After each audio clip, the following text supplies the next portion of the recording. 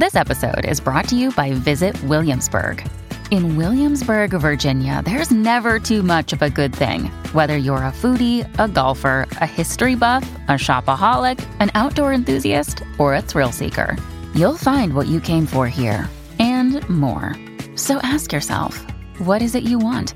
Discover Williamsburg and plan your trip at visitwilliamsburg.com.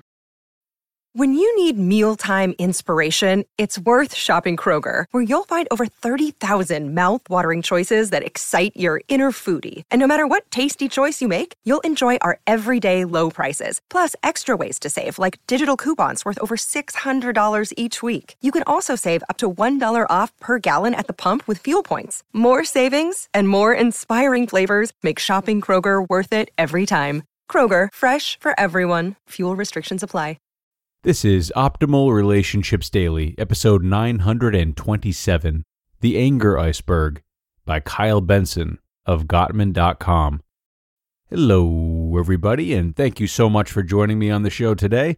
My name is Greg Audino. I am your host and narrator, and I am very excited to do what we do every weekday, and that is catch up on some great relationship-oriented content. Today, we'll learn about a really important part of a healthy, sustainable relationship, and that's anger. Anger, as our author Kyle Benson goes on to say, is one of our basic emotions. But given its sensitivity and volatility, mastering it is absolutely key to maintaining relationships with other people. He's got some tips for us, which we'll get to now, but do stick around for after the post, as I'll have a new piece of listener advice from our Vibely community about one thing to do before you die. That'll be later on, but first let's give Kyle's work the floor and start optimizing your life. The Anger Iceberg, by Kyle Benson of Gottman.com. Have you ever wondered why we get angry? According to psychologist Daniel Goleman, quote, emotions are, in essence, impulses to act, the instant plans for handling life that evolution has instilled in us, end quote. In his book, Emotional Intelligence, Goleman tells us that anger causes blood to flow to our hands, making it easier for us to strike an enemy or hold a weapon. Our heart rate speeds up and a rush of hormones, including adrenaline, create a surge of energy strong enough to take, quote, vigorous action. In this way, anger has been ingrained into our brain to protect us. The purpose of anger. If you are unsure of why you are feeling angry, try thinking of anger like an iceberg. Most of an iceberg is hidden below the surface of the water. Similarly, when we're angry, there can be other emotions hidden beneath the surface. It's easy to see a person's anger, but it can be difficult to see the underlying feelings the anger is protecting. For example, Dave believed he had an anger problem. When his wife would make a request of him, he would criticize her. He didn't like his reactions, but he felt he couldn't help it. As he worked on discovering his dreams within conflict and started noticing the space between his anger and his actions, he opened up the door into a profound realization. He didn't really have an anger problem. Instead, he felt like his wife was placing impossible demands on him. By seeking to understand and accept his anger, rather than fix or suppress it, he began to improve his marriage by recognizing his anger as a signal for a need to set healthy boundaries for what he would and would not do. Dave's story points out an important concept. As Susan David, Ph.D., author of Emotional Agility, says, quote, our raw feelings can be the messengers we need to teach us things about ourselves and can prompt insights into important life directions, end quote. Her point is that anger can be symptomatic of other unexpressed emotions. Anger as a protector of raw feelings. According to Paul Ekman's research, anger is one of the 6 basic emotions identified in the Atlas of Emotions, along with disgust, fear, happiness, sadness, and surprise. Anger is felt by everyone at one point or another, and it's completely valid as its own emotion. However, there are times when other emotions are spurring the anger, and we use anger to protect the raw feelings that lie beneath it.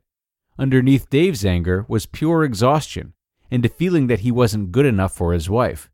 So, his anger was formed by that disappointment with himself, and protected him from deeply painful shame. Learning to recognize anger as not only a basic valid emotion, but also as a protector of our raw feelings can be incredibly powerful. It can lead to healing conversations that allow couples as well as children and parents to understand each other better. Pictured in this post is what we call the anger iceberg, because it shows other emotions and feelings that may lurk below the surface. Sometimes it's embarrassment, loneliness, depression, or fear. Other times it's a combination of several feelings. 3 tips for listening to anger. One of the most difficult things about listening to a child or lover's anger, especially when it's directed at us, is that we become defensive. We want to fight back as our own anger boils to the surface. If this happens, we get in a heated verbal battle which leaves both parties feeling misunderstood and hurt. Here are 3 powerful tips for listening to anger. Don't take it personally. Your partner or child's anger is usually not about you. It's about their feelings. To not take someone else's anger personally requires a high level of emotional intelligence. One of the ways I do this is to become curious about why they're angry. It's much easier to become defensive, but I've found thinking, wow, this person is angry. Why is that? Leads me on a journey to discover the dreams or feelings within the anger. This brings us closer together. Don't ever tell your partner to calm down. When I work with couples and one of the partners gets angry, I have witnessed the other partner saying, "Calm down," or "You're overreacting." This communicates to the recipient that their feelings don't matter and are not acceptable. The goal here is not to change or fix your partner's emotions, but rather to stand on their anger iceberg with them, unless of course their anger is harmful or destructive to your well-being. Communicate that you understand and accept their feelings. When you do this well, your partner's anger will subside. Not to mention they will feel heard, which builds trust over time. Maybe you grew up in a family where anger wasn't allowed, so when your partner expresses it, it feels paralyzing and you freeze. Or maybe you try to solve their anger for them because their anger scares you. Open yourself up to experiencing everyone's full spectrum of emotions. Identify the obstacle. Anger is often caused by an obstacle blocking a goal. For example, if your partner's goal is to feel special on their birthday and their family member missing their special day makes them angry, identifying the obstacle will give you insight into why they're angry. The bottom line is that beneath everyone's anger lies a reason. Although it's a valid emotion on its own, remember that anger can also indicate other emotions that need to be addressed or validated. It's your job to understand and sit with your partner in their anger, unless it's blended with any of the 4 horsemen or constitutes abusive behavior. By doing so, you will not only help them to understand their anger, but you will become closer to them in the process. You just listened to the post titled, "The Anger Iceberg" by Kyle Benson of Gottman.com. And thank you so much to Kyle out of the Gottman Institute for sharing this very informative reminder that we could all use about anger. I think what Kyle mentioned that stood out the most for me is how quick we can be to defend ourselves with anger when we are met by what we perceive to be an attack of anger from someone else. You could go down a whole rabbit hole here about what your anger might say about feeling wrongfully persecuted, disrespected, triggered by a past event, or anything else. And in this case, we should seek to become just as curious about our own anger as he encourages us to be about others' anger.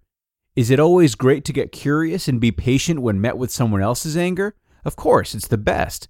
But it's just hard to do that if we've not first explored our own anger that's come up in past interactions or is lying dormant due to unresolved issues. Therefore, one of the best ways we can meet the anger of others with grace is to first meet our own anger the same way. That's something we can all work on right now and don't need to wait until someone lashes out at us. Some food for thought. But now it is time for another feature from our online group, Vibely. We've been sharing advice provided by listeners like yourselves from the prompts we offer on Vibely. We've been sharing about once a week between Optimal Living Daily, Optimal Relationships Daily over here, and Optimal Living Advice, my other show. It's a lot of fun. I highly recommend you guys join via the link in this episode's description if you haven't already.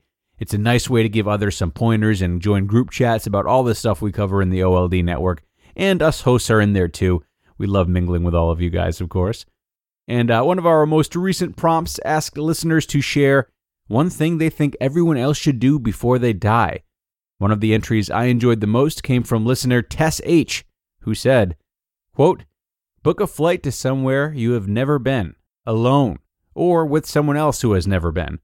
Make it an adventure. Take pictures. Learn different cultures. Eat new things from there." End quote. Greg here again. I love this one. I'm a big traveler myself.